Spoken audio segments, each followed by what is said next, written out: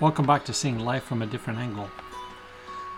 I want to thank you for tuning in and listening to the podcast. And if you have any thoughts, ideas, things you'd like to talk about, I know I've asked it before, no one ever responds. And maybe that's just a matter of the course, but please feel free to let me know your thoughts. Let me know if you have any particular topics that you would like to talk about. I may not be able to talk about them. I don't know. It depends upon my area of interest, certainly, and more importantly, my area of expertise in that topic. You know, this podcast started really a year ago, come October. And the intent and purpose of the podcast was really to kind of integrate a myriad of different things that have been of interest to me in my life and my experiences. You know, those things specifically are the interaction or the interrelationship between psychology, which I've been in the field for a very long time, 35 years, 36 years now, as well as religion and the understanding, not so much of the structure of religion or religious organizations as much as, relationship or the understanding of God and Christ, and finally philosophy, with an intermingling of things by Plato, by Socrates, by Nietzsche, by a variety, Aristotle, and Augustine, to kind of talk about these individuals and engage with those conversations in relationship to religion and psychology. And so I would love to get some feedback, love to get some thoughts if there's a particular topic you're interested in talking about or having me talk about.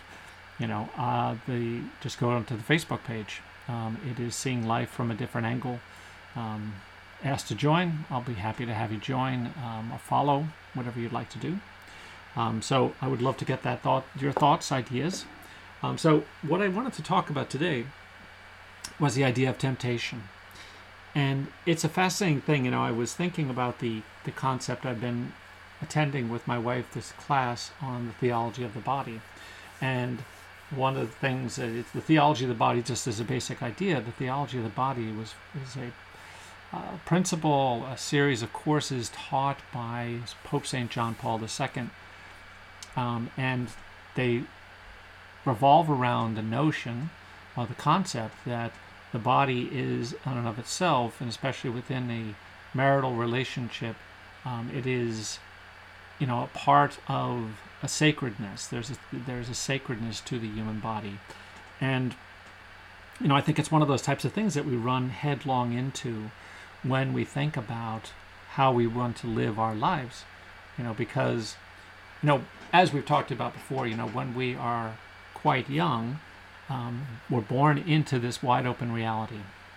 It's an interesting concept and probably one that most people don't tend to think about, but it's one that my best friend Tom and I have been talking about for quite a long period of time, who's also a therapist, and we've been kind of pondering this, talking about a myriad of different things, but I kind of postulated that there was this space that exists when we are first born. It's a state we are all born into.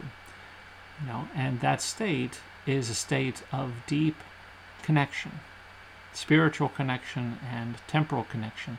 The temporal connection with our mothers, the spiritual connection with God. And that we stay in that space only as long as the world will allow. In other words, there comes a point in time when the world says, you can't stay in this space anymore. Not with the realization that we're in that space necessarily as an infant. The world doesn't see it that way. They don't have that memory. It has become unconscious to them, as Freud would say. And it rests in their unconscious id. And so it nestles into that space because it predates even the development of our ego. But in that space, what ends up happening is when the world says you can't stay in that space anymore, it says it because it doesn't understand how an infant can function outside of the way that they want the infant to function. Look at parents, look at their relationship with their infants. There's a constant process of morphing this individual to be the way the parents need the child to be. This is what the parents believe is the best for the child. This is what the parents believe in their own minds is best for them. It can be one or the other or both, Oftentimes it fails, sadly, and the infant falls into this place where they are what it is that the parents, and by extension what the world needs them to be. And I think that's one of those types of things that we have to look at and consider when we think about the concept of temptation. Because temptation ultimately is this. I had said a while back in a previous podcast, so if you'd like to go back and go searching through those, but the podcast was focused on the concept of the 7 deadly sins. And I postulated a long while back that the 7 deadly sins are a direct byproduct of the way that our ego develops. And so we develop gluttony and lust and avarice and greed and lasciviousness, these types of things. We develop these sins as a byproduct of the way our ego functions or believes it needs to function in order for it to survive. And so when we think about temptation, temptation is in many ways, this battle that we have to struggle with. Because at an unconscious level, when we think about that wide open reality with that connection with God and the connection really with love, because that is what God is about, with love and with truth, when we run headlong into what the world is saying, no. If you do this, this will bring you some measure of gratification. The truth of it is, it doesn't bring any measure of gratification, but we're tempted by it.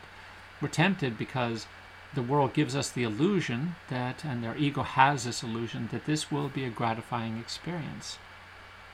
But truth be told, what is it? I've labeled it as an artificial pleasure elsewhere, and I will label that here, but basically the idea is that we find these things, these addictive things in our lives, whether it is what we call love, but it's not, whether it is lust, whether it is sex, whether it is masturbation, whether it is pornography, whether it is smoking, whether it is drugs, whether it is alcohol, whether it is exercise, whether it is money, whatever the case might be, one way or another, these are things that ease a certain measure of psychological tension. Because the ego is perpetually worried. It's always worried. It's worried that it's not going to find what it is it needs, and therefore it will not be able to continue to survive. It is a starving individual in the desert. And so anytime an oasis comes along, which is what a temptation really is, it's this oasis that says, come here. But the truth of it is, it's not an oasis. More than likely, it's a hallucination. It is a phantom, a phantasm. It's not something that is real and is not something that's going to ease the tension of the ego. Instead, what it does is it really offers this illusion that in this moment I will feel some measure of relief, I will feel some measure of gratification. Don't be fooled by that. Ultimately, truth, we're not gratified by these experiences, because if we were gratified by them, they would continue to serve some purpose. They would continue to feel good beyond the few seconds that exist when we experience them. But they don't last beyond that. An individual who gets high keeps chasing that high. And all these things, money, sex, lust, greed, desire, jobs, property, things, whatever they might be, all of these things are just that. They're a hallucination. They gratify not in any way. They just ease. And so there's a big difference between those two things. But when we think about a true connection, we have this choice to make.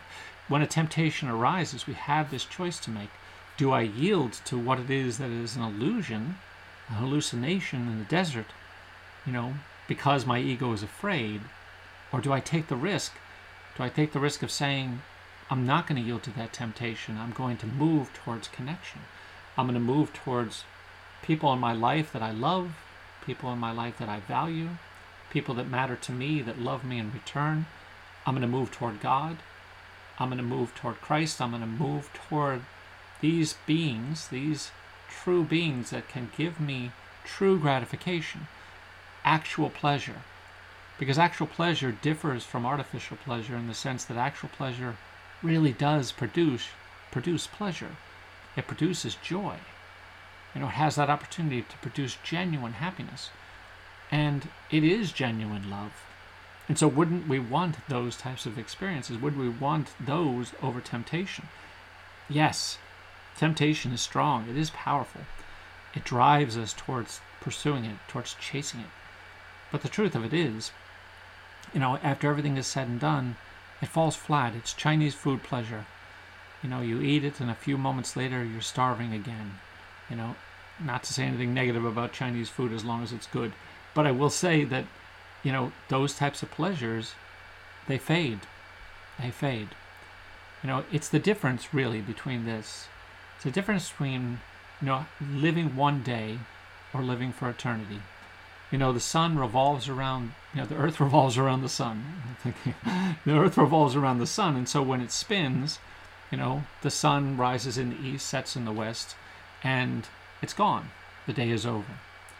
But the person who sees the joy in those experiences, holds on to that joy of those experiences, knows that the sun will likely rise the next day. The person who is connected and feels love and joy, satisfaction, happiness, true gratification. That person recognizes, okay, the sun may set, but what a beautiful sunset. Versus the person who struggles with temptation will say, okay, well, the sun's down and I've got nothing left. What I'd hoped to have, I don't have. I've got to find it tomorrow. And hopefully tomorrow it'll be better than today. And we fall into that trap often because it is so much easier and so familiar, because that's where we were dragged to, pushed to, pulled to when we were infants. We've become very used to the idea of finding that type of gratification and using that type of gratification as a way of dealing with life. And so we have this choice. We have this moment when we can say, do I yield to the hallucination in the desert, hope that it will bring me some real gratification, that this time it really is an oasis? Or do I seek out those oases and find them? Be well.